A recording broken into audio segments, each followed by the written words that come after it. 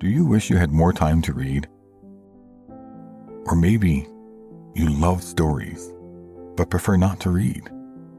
Perhaps you're just looking for a good story while relaxing, doing chores, or traveling. Whatever your reason for being here, welcome to Walter Getz Classic.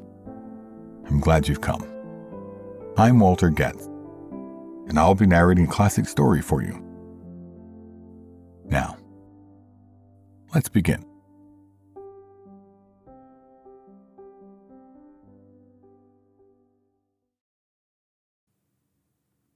Walter Getz Classic is pleased to present A Christmas Carol by Charles Dickens. Stave 1. Marley's Ghost. Marley was dead, to begin with. There is no doubt whatever about that. The register of his burial was signed by the clergyman, the clerk, the undertaker, and the chief mourner. Scrooge signed it, and Scrooge's name was good upon change for anything he chose to put his hand to. Old Marley was as dead as a doornail. Mind, I don't mean to say that I know of my own knowledge what there is particularly dead about a doornail. I might have been inclined myself to regard a coffin nail as the deadest piece of ironmongery in the trade. But the wisdom of our ancestors is in the simile, and my unhallowed hand shall not disturb it, or the country's done for. You will therefore permit me to repeat, emphatically, that Marley was as dead as a doornail. Scrooge knew he was dead. Of course he did. How could it be otherwise? Scrooge and he were partners for I don't know how many years. Scrooge was his sole executor, his sole administrator, his sole assign, his sole residuary legatee, his sole friend, and his sole mourner. And even Scrooge was not so dreadfully cut up by the sad event, but that he was an excellent man of business on the very day of the funeral, and solemnized it with an undoubted bargain. The mention of Marley's funeral brings me back to the point I started from. There is no doubt that Marley was dead. This must be distinctly understood, or nothing wonderful can come of the story I am going to relate. If we were not perfectly convinced that Hamlet's father died before the play began, there would be nothing more remarkable in his taking a stroll at night, in an easterly wind, upon his own ramparts, than there would be any other middle-aged gentleman rashly turning out after dark in a breezy spot, say, St. Paul's churchyard, for instance, literally to astonish his son's weak mind. Scrooge never painted out old Marley's name.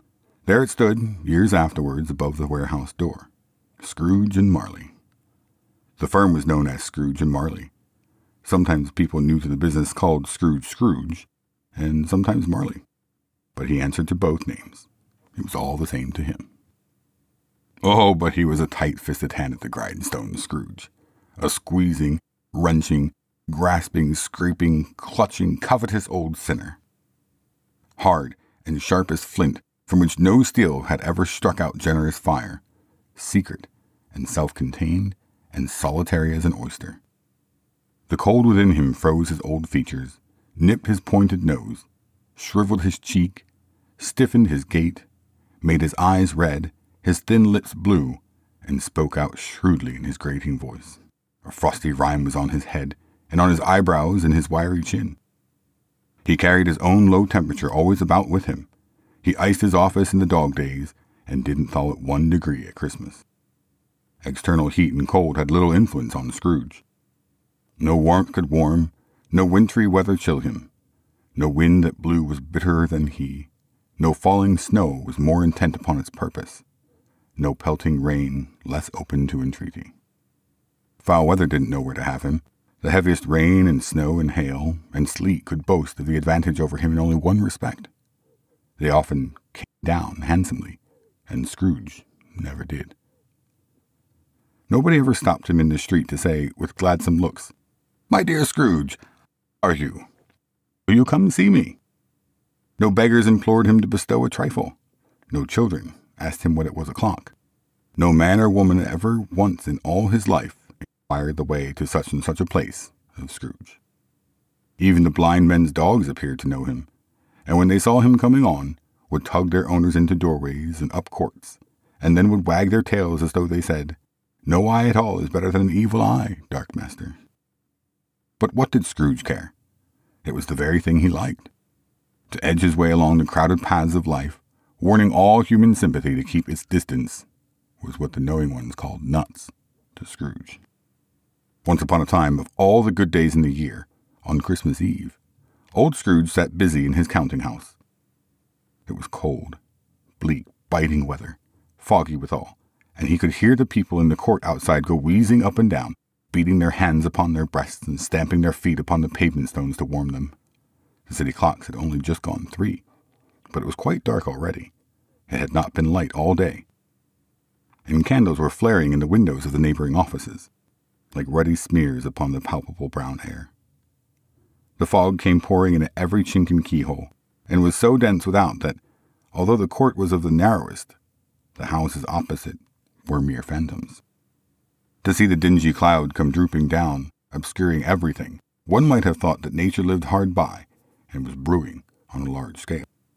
The door of Scrooge's counting house was open, that he might keep his eye upon his clerk, who in a dismal little cell beyond, a sort of tank, was copying letters.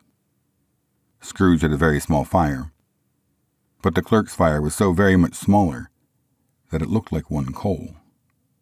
But he couldn't replenish it, for Scrooge kept the coal box in his own room. And so surely as the clerk came in with a shovel, the master predicted that it would be necessary for them to part. Wherefore the clerk put on his white comforter and tried to warm himself at the candle, in which effort, not being a man of strong imagination, he failed. "A Merry Christmas, Uncle! God save you!" cried a cheerful voice. It was the voice of Scrooge's nephew, who came upon him so quickly that this was the first imitation he had of his approach. "Bah!" said Scrooge. "Humbug!" He had so heated himself with rapid walking in the fog and frost, this nephew of Scrooge's, that he was all in a glow. His face was ruddy and handsome, his eyes sparkled, and his breath smoked again. "Christmas a humbug, Uncle! He don't mean that, I am sure." "I do. Merry Christmas! What right have you to be merry? What reason have you to be merry? You're poor enough. Come, then. What right have you to be dismal? What reason have you to be morose? You're rich enough." Scrooge, having no better answer ready on the spur of the moment, said, "Bah!" again, and followed it up with, "Humbug. Don't be cross, Uncle. What else can I be when I live in such a world of fools as this? Merry Christmas. Out upon Merry Christmas. What's Christmas time to you but a time for paying bills without money? A time for finding yourself a year older and not an hour richer? A time for balancing your books and having every item in them through a round dozen of months presented dead against you? If I could work my will, every idiot who goes about with Merry Christmas on his lips should be boiled in his own pudding and buried with a stake of holly through his heart, he should. Uncle! Nephew! Keep Christmas in your own way, and let me keep it in mine." "Keep it? But you don't keep it." "Let me leave it alone, then. Much good may it do you. Much good it has ever done you." "There are many things from which I might have derived good, by which I have not profited, I dare say, Christmas among the rest. But I am sure that I have always thought of Christmas time, when it has come round, apart from the veneration due its sacred name and origin, if anything belonging to it can be apart from that, as a good time, a kind, forgiving, charitable, pleasant time. The only time I know of, in the long calendar of the year, when men and women seem by one consent to open their shut-up hearts freely, and to think of people below them as if they really were fellow passengers to the grave, and not another race of creatures bound on other journeys. And therefore, Uncle, though it has never put a scrap of gold or silver in my pocket, I believe that it has done me good, and it will do me good, and I say God bless it." The clerk in the tank involuntarily applauded.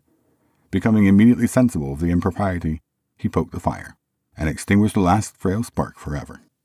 "Let me hear another sound from you, and you'll keep your Christmas by losing your situation. You're quite a powerful speaker, sir," turning to his nephew. "I wonder you don't go into Parliament." "Don't be angry, Uncle.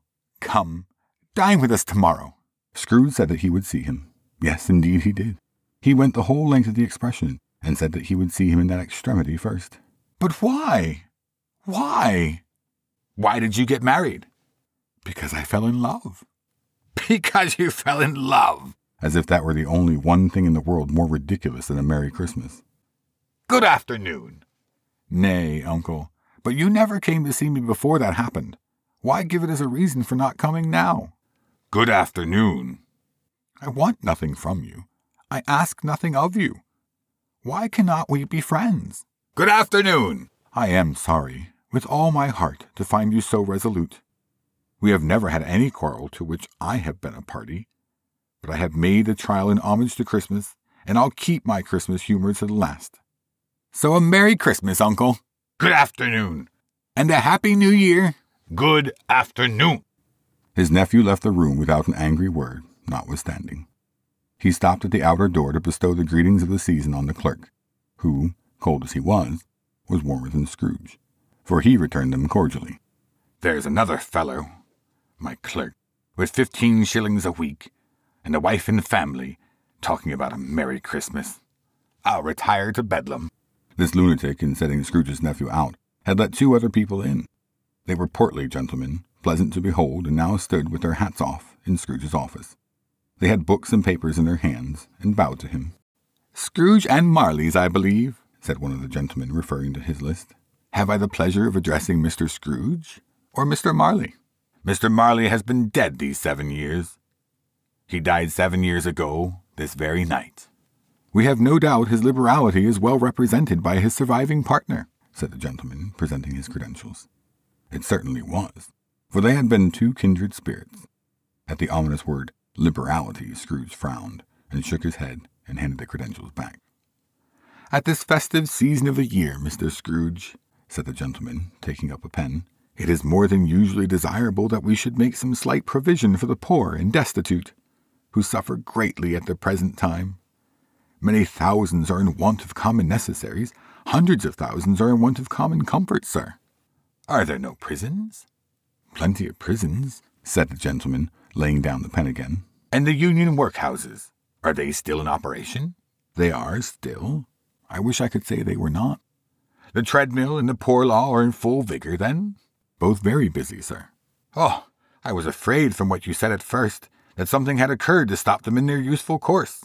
I am very glad to hear it. Under the impression that they scarcely furnish Christian cheer of mind or body to the multitude, a few of us are endeavoring to raise a fund to buy the poor some meat and drink and means of warmth. We choose this time because it is a time of all others when want is keenly felt and abundance rejoices. What shall I put you down for? Nothing. You wish to be anonymous?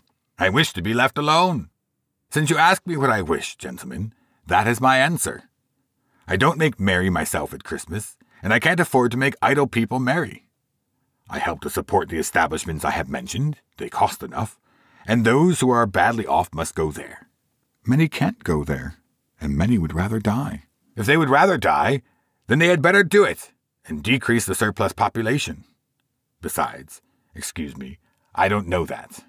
But you might know it. It's not my business. It's enough for a man to understand his own business, and not to interfere with other people's. Mine occupies me constantly. Good afternoon, gentlemen. Seeing clearly that it would be useless to pursue their point, the gentleman withdrew. Scrooge resumed his labors with an improved opinion of himself, and in a more facetious temper than was usual with him. Meanwhile, the fog and darkness thickened so that people ran about with flaring links, proffering their services to go before horses and carriages and conduct them on their way. The ancient tower of a church, whose gruff old bell was always peeping slyly down at Scrooge out of a Gothic window in the wall, became invisible, and struck the hours and quarters in the clouds, with tremulous vibrations afterwards, as if its teeth were chattering in its frozen head up there. The cold became intense. In the main street, at the corner of the court, some laborers were repairing the gas pipes, and had lighted a great fire in the brazier, round which a party of ragged men and boys were gathered, warming their hands and winking their eyes before the blaze in rapture. The water plug being left in solitude, its overflowing suddenly congealed, and turned to misanthropic ice. The brightness of the shops, where holly sprigs and berries cracked in the lamp heat of the windows, made pale faces ruddy as they passed. Poulterers' and grocers' trades became a splendid joke, a glorious pageant in which it was next to impossible to believe that such dull principles as bargain and sale had anything to do. The Lord Mayor, in the stronghold of the mighty mansion house, gave orders to his 50 cooks and butlers to keep Christmas as a Lord Mayor's household should, and even the little tailor, whom he had fined 5 shillings on the previous Monday for being drunk and bloodthirsty in the streets, stirred up tomorrow's pudding in his garret, while his lean wife and the baby sallied out to buy the beef. Foggier yet, and colder. Piercing, searching, biting cold. If the good St. Dunstan had but nipped the evil spirit's nose with a touch of such weather as that, instead of using his familiar weapons, then indeed he would have roared to lusty purpose. The owner of one scant young nose, gnawed and mumbled by the hungry cold as bones are gnawed by dogs, stooped down at Scrooge's keyhole to regale him with a Christmas carol. But at the first sound of "God bless you, merry gentlemen, may nothing you dismay," Scrooge seized the ruler with such energy of action that the singer fled in terror, leaving the keyhole to the fog and even more congenial frost. At length the hour of shutting up the counting-house arrived. With an ill will, Scrooge dismounted from his stool and tacitly admitted the fact to the expectant clerk in the tank, who instantly snuffed out his candle and put on his hat. "He'll want all day tomorrow, I suppose." "If quite convenient, sir." "It's not convenient, and it's not fair. If I was to stop 1/2 crown for it, you'd think yourself ill-used, I'll be bound." The clerk smiled faintly. "And yet, you don't think me ill-used when I pay a day's wages for no work." The clerk observed that it was only once a year. "A poor excuse for picking a man's pocket every 25th of December," said Scrooge, buttoning his greatcoat to the chin. "But I suppose you must have the whole day. Be here all the earlier the next morning." The clerk promised that he would, and Scrooge walked out with a growl. The office was closed in a twinkling, and the clerk, with the long ends of his white comforter dangling below his waist, for he boasted no greatcoat, went down a slide on Corn Hill at the end of a lane of boys 20 times, in honor of its being Christmas Eve, and then ran home to Camden Town as hard as he could pelt to play at blind man's bluff. Scrooge took his melancholy dinner in his usual melancholy tavern, and having read all the newspapers and beguiled the rest of the evening with his banker's book, went home to bed. He lived in chambers which had once belonged to his deceased partner. They were a gloomy suite of rooms, in a lowering pile of building up a yard, where it had so little business to be, that one could scarcely help fancying it must have run there when it was a young house playing at hide-and-seek with other houses, and have forgotten the way out again.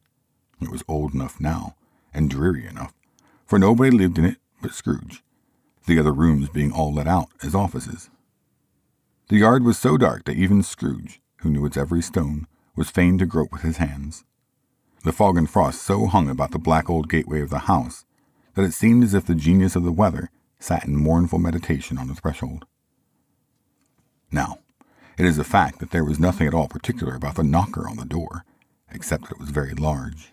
It is also a fact that Scrooge had seen it night and morning during his whole residence in that place. Also that Scrooge had as little of what is called fancy about him as any man in the city of London, even including, which is a bold word, the corporation, alderman, and livery. Let it also be borne in mind that Scrooge had not bestowed one thought on Marley since his last mention of his 7 years dead partner that afternoon. And then let any man explain to me, if he can, how it happened that Scrooge, having his key in a lock of the door, saw in the knocker, without its undergoing any intermediate process of change, not a knocker, but Marley's face. Marley's face. It was not an impenetrable shadow, as the other objects in the yard were, but had a dismal light about it, like a bad lobster in a dark cellar. It was not angry or ferocious, but looked at Scrooge as Marley used to look, with ghostly spectacles turned up on its ghostly forehead.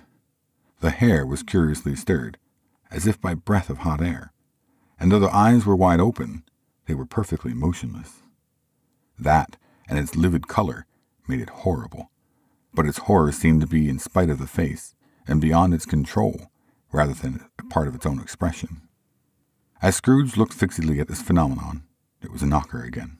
To say that he was not startled, or that his blood was not conscious of a terrible sensation to which it had been a stranger from infancy, would be untrue.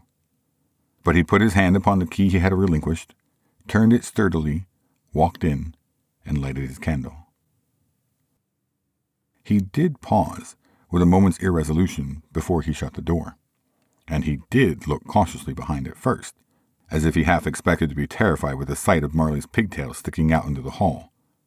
But there was nothing on the back of the door, except the screws and nuts that held the knocker on. So he said, "Po-po," and closed it with a bang. The sound resounded through the house like thunder.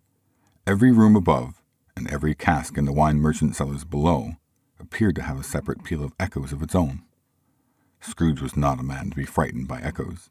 He fastened the door, and walked across the hall, and up the stairs, slowly, too, trimming his candle as he went.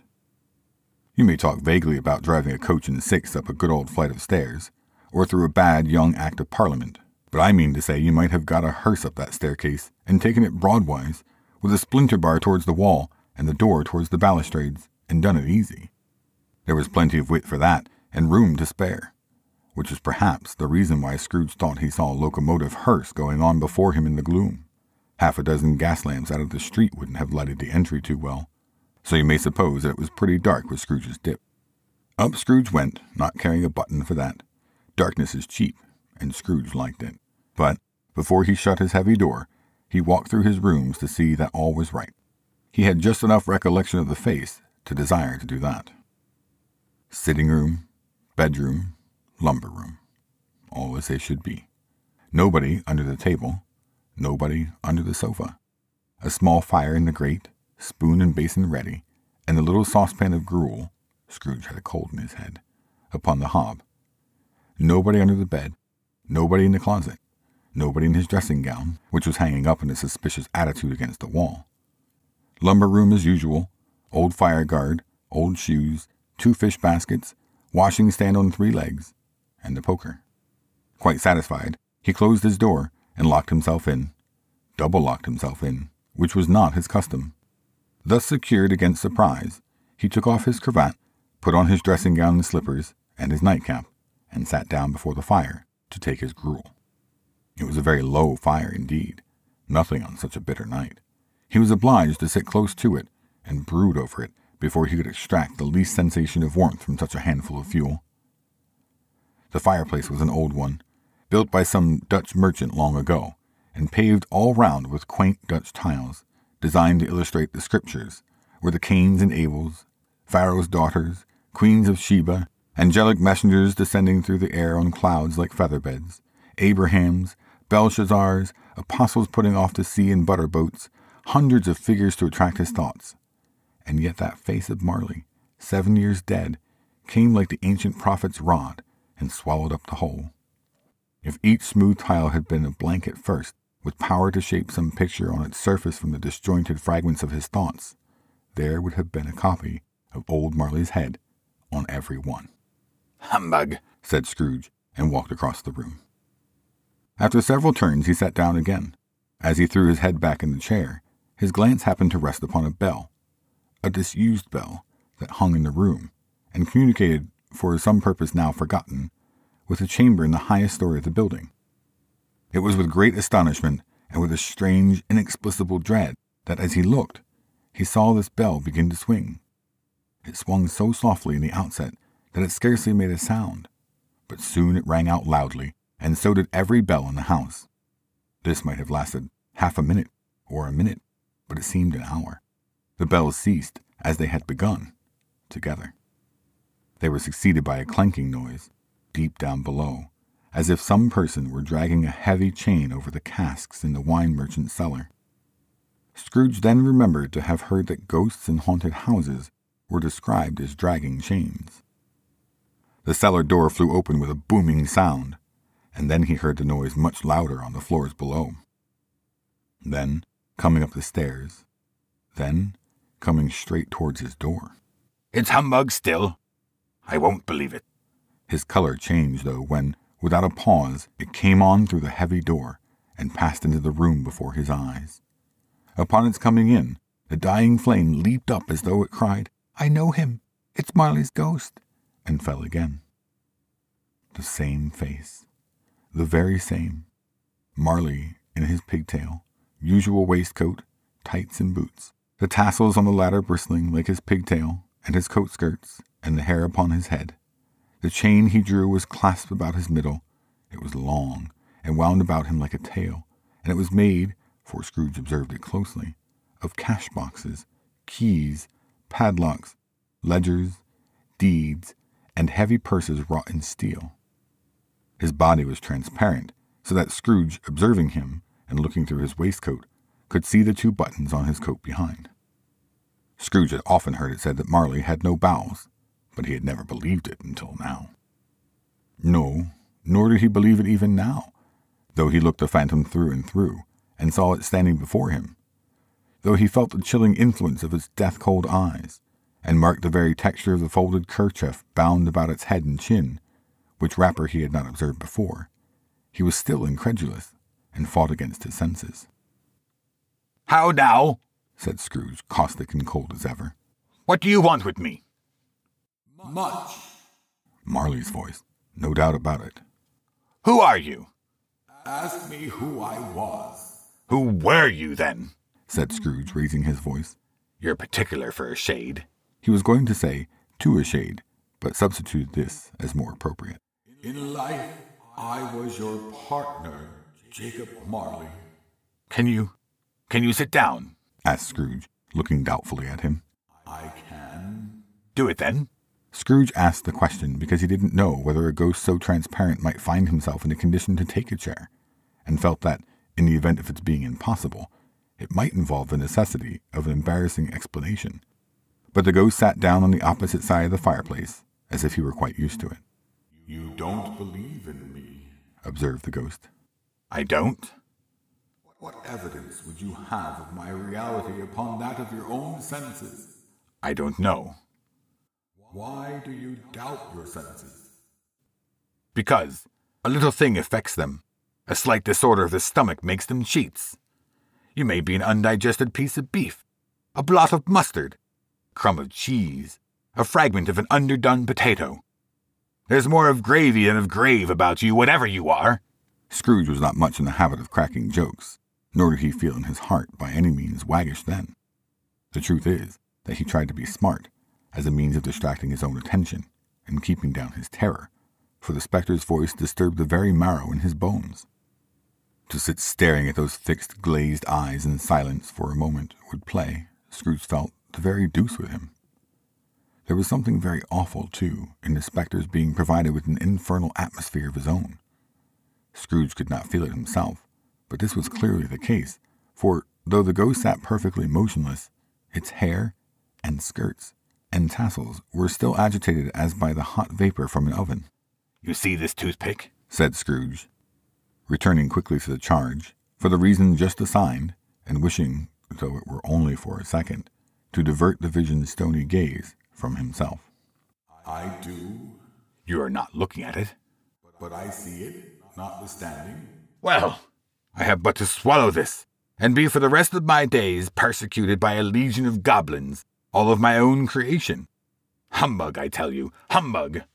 At this the spirit raised a frightful cry, and shook its chain with such a dismal and appalling noise that Scrooge held on tight to his chair to save himself from falling in a swoon. But how much greater was his horror when the phantom, taking off the bandage round its head as if it were too warm to wear indoors, its lower jaw dropped down upon its breast. Scrooge fell upon his knees and grasped his hands before his face.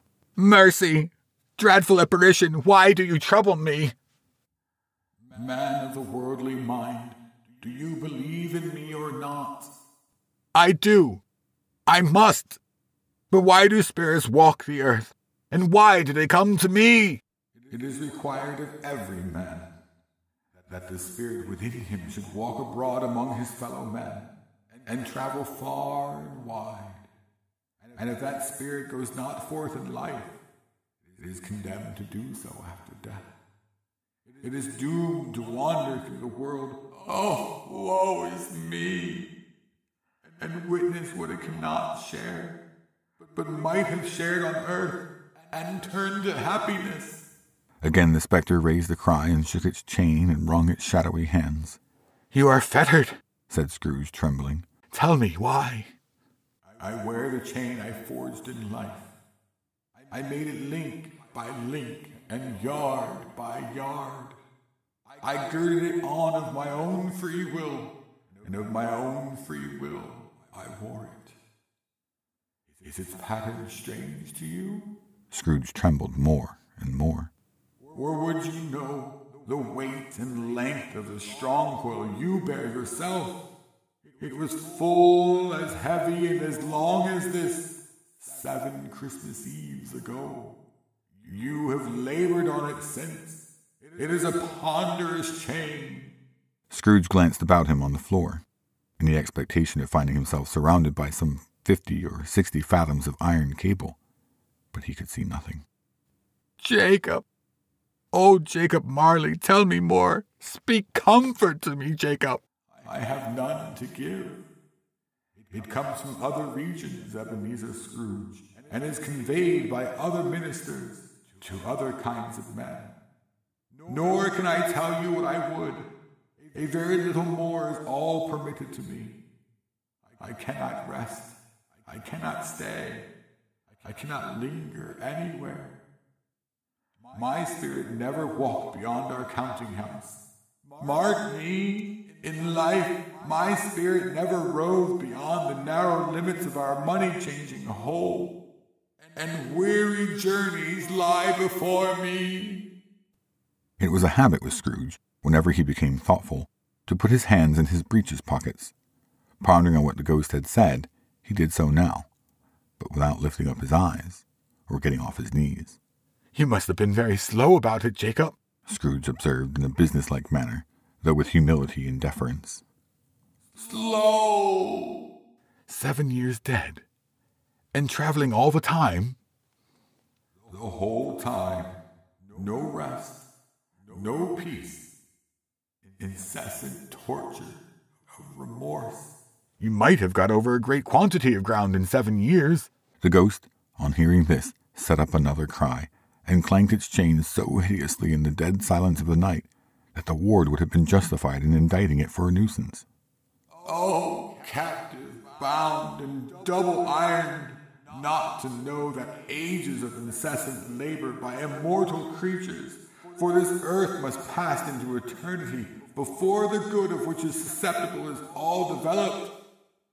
Not to know that any Christian spirit working kindly in its little sphere, whatever it may be, will find its mortal life too short for its vast means of usefulness. Not to know that no space of regret can make amends for one's life opportunities misused. Yet such was I. Oh, such was I. But you were always a good man of business, Jacob, faltered Scrooge, who now began to apply this to himself. Business! Cried the ghost, wringing its hands again. Mankind was my business. The common welfare was my business. Charity, mercy, forbearance, and benevolence were all my business. The dealings of my trade were but a drop of water in the comprehensive ocean of my business. It held up its chain at arm's length, as if that were the cause of all its unavailing grief, and flung it heavily upon the ground again. At this time of the rolling year, I suffer most. Why did I walk through the crowds of fellow beings with my eyes turned down, and never raise them to that blessed star which led wise men to a poor abode? Were there no poor homes to which its light would have conducted me? Scrooge was very much dismayed to hear the spectre going on at this rate, and began to quake exceedingly. Hear me! My time is nearly gone. I will, but don't be too hard upon me. Don't be flowery, Jacob, pray. How is it that I appear before you in the shape that you can see? I may not tell. I have sat invisible beside you many and many a day. It was not an agreeable idea. Scrooge shivered and wiped the perspiration from his brow. That is no light part of my penance. I am here tonight to warn you that you have yet a chance and hope of escaping my fate. A chance and hope of my procuring, Ebenezer. You were always a good friend to me. Thank ye. You will be haunted by 3 spirits. Scrooge's countenance fell almost as low as the ghost had done. Is that the chance and hope you mentioned, Jacob? He demanded in a faltering voice. It is. I think I'd rather not. Without their visits, you cannot hope to shun the path I tread. Expect the first tomorrow, when the bell tolls 1. Couldn't I take them all at once and have it over, Jacob? Expect the second on the next night at the same hour. The third upon the next night when the last stroke of 12 has ceased to vibrate. Look to me no more, and look that, for your own sake, you remember what has passed between us. When it had said these words, the spectre took its wrapper from the table and bound it round its head as before. Scrooge knew this by the smart sound its teeth made when the jaws were brought together by the bandage. He ventured to raise his eyes again, and found his supernatural visitor confronting him in an erect attitude, with its chain wound over and about its arm. The apparition walked backward from him, and at every step it took, the window raised itself a little, so that when the spectre reached it, it was wide open. It beckoned Scrooge to approach, which he did. When they were within 2 paces of each other, Marley's ghost held up its hand, warning him to come no nearer. Scrooge stopped, not so much in obedience as in surprise and fear, for on the raising of the hand, he became sensible of confused noises in the air, incoherent sounds of lamentation and regret, wailings, inexpressibly sorrowful and self-accusatory. The spectre, after listening for a moment, joined in the mournful dirge and floated out upon the bleak, dark night. Scrooge followed to the window, desperate in his curiosity. He looked out. The air was filled with phantoms, wandering hither and thither in restless haste, and moaning as they went. Every one of them wore chains like Marley's ghost. Some few, they might be guilty governments, were linked together. None were free. Many had been personally known to Scrooge in their lives. He had been quite familiar with one old ghost in a white waistcoat, with a monstrous iron safe attached to its ankle, who cried piteously at being unable to assist a wretched woman with an infant, whom it saw below on a doorstep. The misery with them all was, clearly, that they sought to interfere, for good, in human matters, and had lost the power forever. Whether these creatures faded into mist, or mist enshrouded them, he could not tell. But they and their spirit voices faded together, and the night became as it had been when he walked home. Scrooge closed the window, and examined the door by which the ghost had entered. It was double-locked, as he had locked it with his own hands, and the bolts were undisturbed.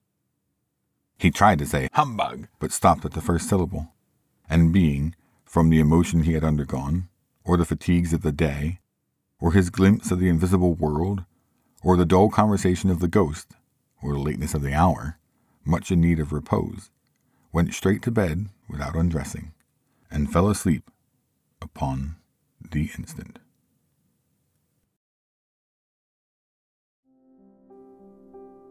Music for the podcast created by Alexander Nakarada. See the description for more information. I hope you enjoyed this inaugural episode of Walter Gets Classic. A Christmas Carol will consist of 5 episodes, with more stories and novels to come. Want to influence what you hear on Walter Gets Classic? Follow and at WG Classic on Twitter, with thoughts about the episode, future reading suggestions, or just to share this podcast with your friends. Thank you for listening. Walter Getz is a U.S. voice actor who can provide the solution for your voiceover needs. From narration to intros, commercial to IVR, Walter can help you get it done. Email Walter at www.getsvo@gmail.com to get started. All works created by Walter Gets Classic are based in whole or in part on copyright-free materials available in the public domain.